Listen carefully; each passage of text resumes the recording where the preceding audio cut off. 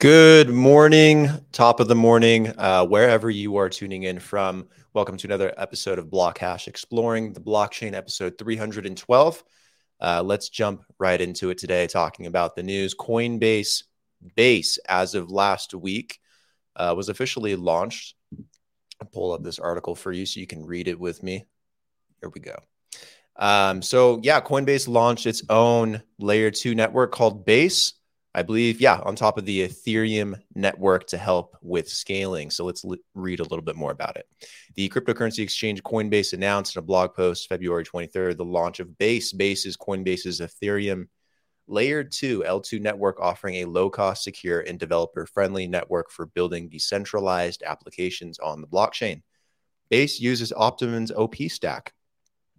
Coinbase says its goal with Base is to make on-chain the next online and onboard billions of users into the crypto space. The layer 2 networks help to make transactions faster and cheaper than the blockchain underlying it. In this case, the Ethereum blockchain works by processing bundles of transactions on a separate chain. It then sends receipts back to the mainnet. According to Coinbase, Base will be a roll-up agnostic super chain powered by Optimism. So for those that don't understand what a layer 2 is, essentially there are blockchains out there like Bitcoin, like Ethereum, like Solana, Cardano, yada, yada, yada, Polkadot.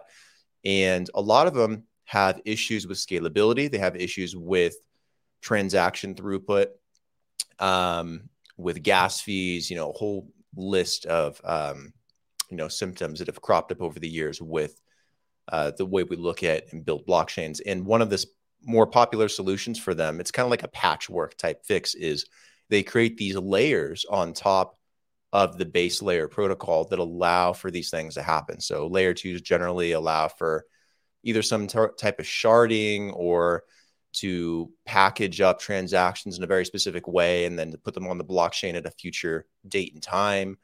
There's a lot of ways that they go about doing this to help fix this problem. So Base is Coinbase's layer 2 solution that is at the moment for Ethereum, but because it's agnostic, it could be used on other blockchains as well. And I imagine it will be. Now, will it be able to onboard billions of users into the ecosystem? Maybe. I don't know if Coinbase has that reach or that influence, but it is possible. So it's something to keep in mind and something to keep an eye out for. Interesting development. Something very positive to start off 2023 with, going into March here, which is going to be a very important month. So we'll see how that pans out. SBF is now charged with more charges in relation to what's going on with FTX. So in a new indictment, this document calls on the former FTX CEO to forfeit hundreds of millions of dollars worth of assets, which may in many cases have already been seized by the U.S. government.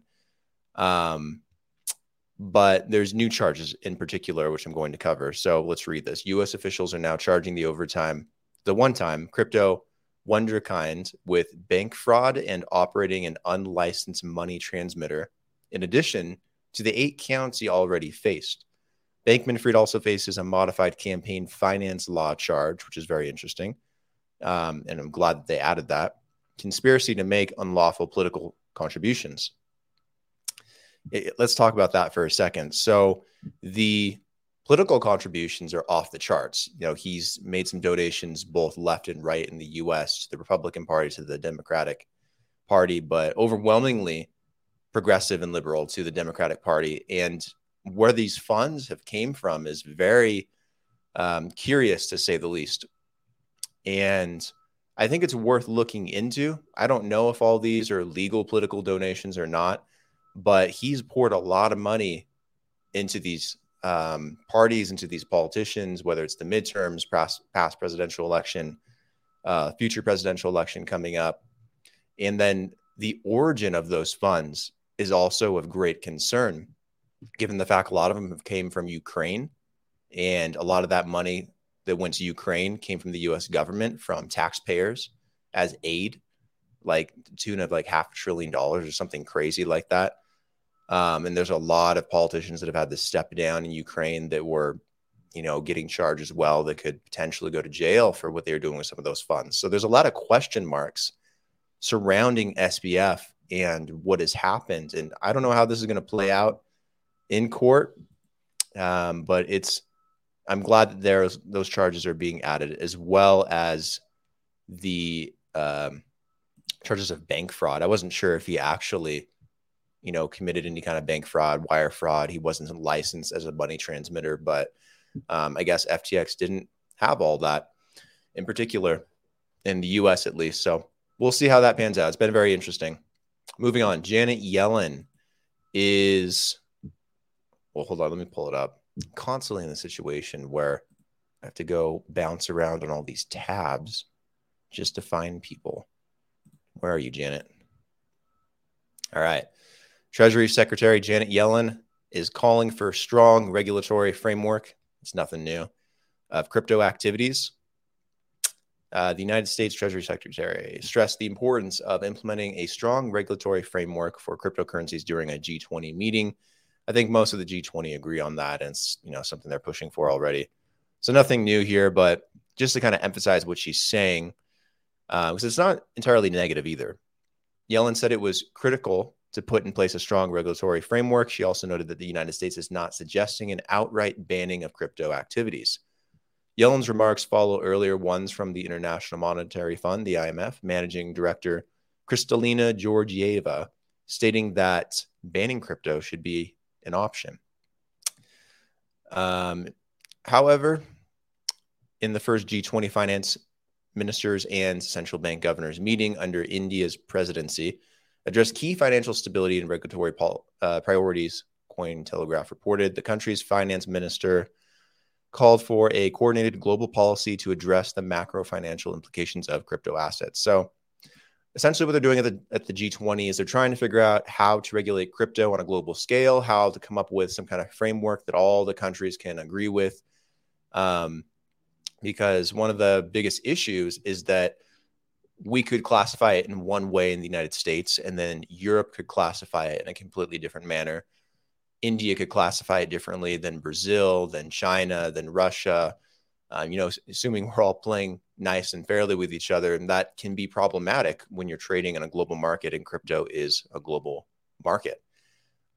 So that's kind of what they're trying to figure out. And while there are some proponents that want to just get rid of it completely, Janet Yellen's not really calling for it. I think she knows at this point that market's so big, crypto, this market, that trying to disrupt it like that and get rid of it will be more detrimental than it will be helpful in their eyes.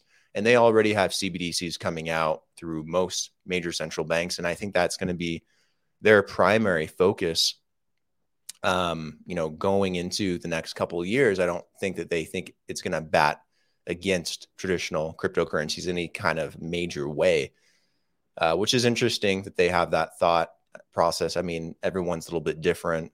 Different leaders have different opinions. So we'll kind of see how that plays out in the near future. But it's good to see the support as well. I do think that we're going to see more political leaders, financial leaders step up and say that, it's not negative to have cryptocurrency in our economy, to have it affect traditional finance in this kind of way.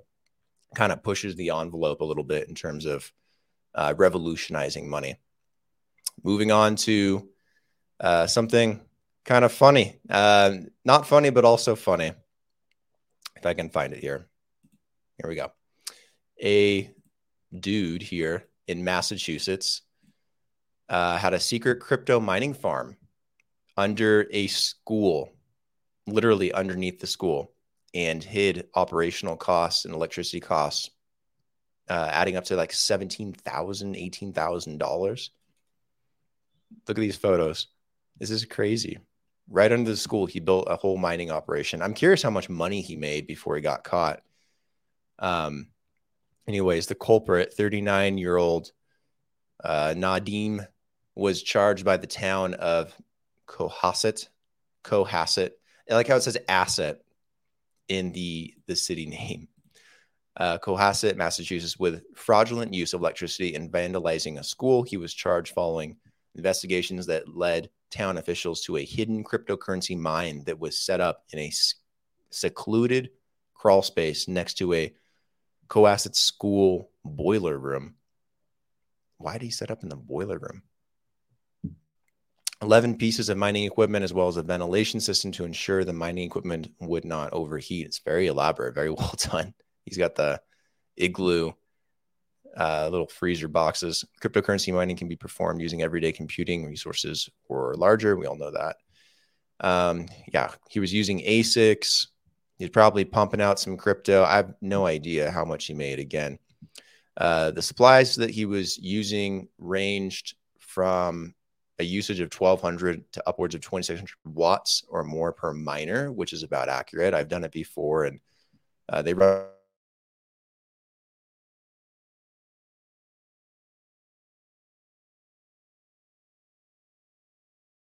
People are absolutely desperate here in the recession. They will do anything, even in crypto, with crypto mining to cut back on expenses to kind of make it possible. You know, I thought it was kind of funny. I mean, it's not funny for the school. It's not funny for the town. I mean, that's a lot of money, but at the same time, it's kind of creative that someone was able to do that. And you think about how loud crypto miners are. And again, I've ran ASICs. They're very loud and they generate a lot of heat. So much heat, they used to trip my breakers in my warehouse. And I had a massive warehouse. And I had a whole professional industrial HVAC system designed and implemented, and all the electricity outlets were well spaced out. Everything was done as to the T, as perfectly as you could do it. And the money miners still ran hot, and they still flipped the breakers, and they still just caused absolute havoc with all that space. So it's crazy that he was able to do it underneath a school and no one could hear it for that long. And, you know, they didn't, you know, catch it. I mean, the school would have gotten pretty warm too. Absolutely insane. All right. Next piece of news is Japan getting into the metaverse. Fujitsu and Mitsubishi look to create Japanese metaverse economic zone. A group of large Japanese companies, including Mitsubishi, Fujitsu, and banking giant Mizuho, agreed to work together to create a metaverse economic zone for the country with the aim of building open metaverse infrastructure. The group will be guided by the aim of former Square Enix executive and JP Games CEO Hajime Tabata to update Japan through the power of games, according to a release. Companies that signed the agreement will integrate their technologies and services, including gamification and fintech, to build the technical infrastructure. It is currently called Ryugu Koku. I can't pronounce these names. I apologize. The new social infrastructure will be used for information dissemination, marketing, and work style reform for domestic enterprises. The release said users will be able to engage in an RPG-like experience as they travel through different realms. The service could also be extended beyond Japan to other jurisdictions and governments. Okay, very interesting.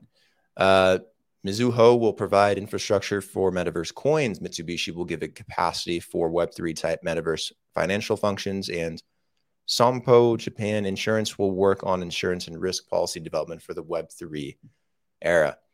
Okay, that's cool. So I think what they're, kind of doing in a nutshell is creating this open world, this metaverse, this MMO RPG, type of experience where you can have developments and you can have collaboration between businesses, between individuals. And, there might be some tax benefits to doing it in this metaverse. There might be jurisdictional benefits, visa benefits. I have no idea what that's going to pan out to be, but it's interesting. I haven't seen something quite like that elsewhere in the world. I might have seen something in Saudi Arabia at some point, but I think this is the first metaverse like zone, like economic type of zone. So it's cool to see Japan working on something like that, kind of pushing the envelope a little bit further in terms of how they can implement the metaverse. And I don't know, maybe some really cool innovation will come out of it. Maybe it'll spur a lot of that kind of stuff. I'm more curious about like the tax incentive of it. Like, will they allow foreign companies to build in this metaverse? Is this exclusively for residents of Japan? I think that'll be interesting to see play out. All right, last piece is emojis. We didn't know this, but apparently, if you use the wrong emojis, you could be on the hook for financial advice in a bad way. Let's read this article. So last week, a U.S. district court in southern New York passed a ruling stating that flaming rockets, chart stocks, and money bag emojis implicitly amount to financial advice. Go figure. The verdict on the 22nd of February was presided by District Judge Victor Marrero. Sorry, it's hard for me to see this because the computer's like kind of away from me. So I apologize if I'm reading this a little too slowly. Anyways, the judge is a case between the digital NFTs platform, Dapper Labs, and plaintiffs Gary Lewis and John Austin over the determination of securities. The plaintiffs accused Dapper Labs of unauthorized selling of its 2022 NBA Top Shot NFT collections without recourse to proper registration as stipulated in sections 5 and 12 of the Securities Act of 1933. Pointing to tweets by the platform's official Twitter account, Judge Victor based his 64-page ruling on the premise that the NFT platform had implicitly informed users of a possible financial profit using all three emojis, even without the literal mention of the word profit. That's crazy. It's crazy to think that not only do you have to watch what you say these days, but you have to watch what emojis you use. That's insane.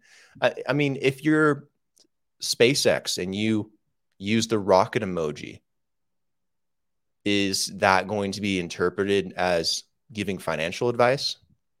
If you're Grant Cardone, you're talking about money habits and you post a money bag, is that financial advice? If you're I don't know, the only one that potentially is the stock chart one, but even that, it's like it's too vague.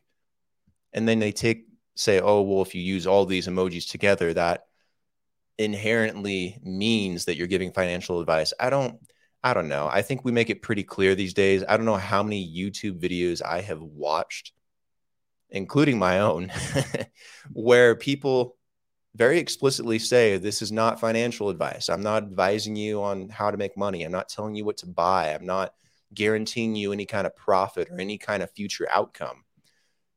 I think that's, an individual problem where we expect that, where you watch a podcast or a TV show, or you listen to your favorite influencer and you're learning about this stuff and you make an investment and you fuck it up. And then you want to blame somebody else. It's the whole issue with financial advice. I think people should be able to give at least general advice financially.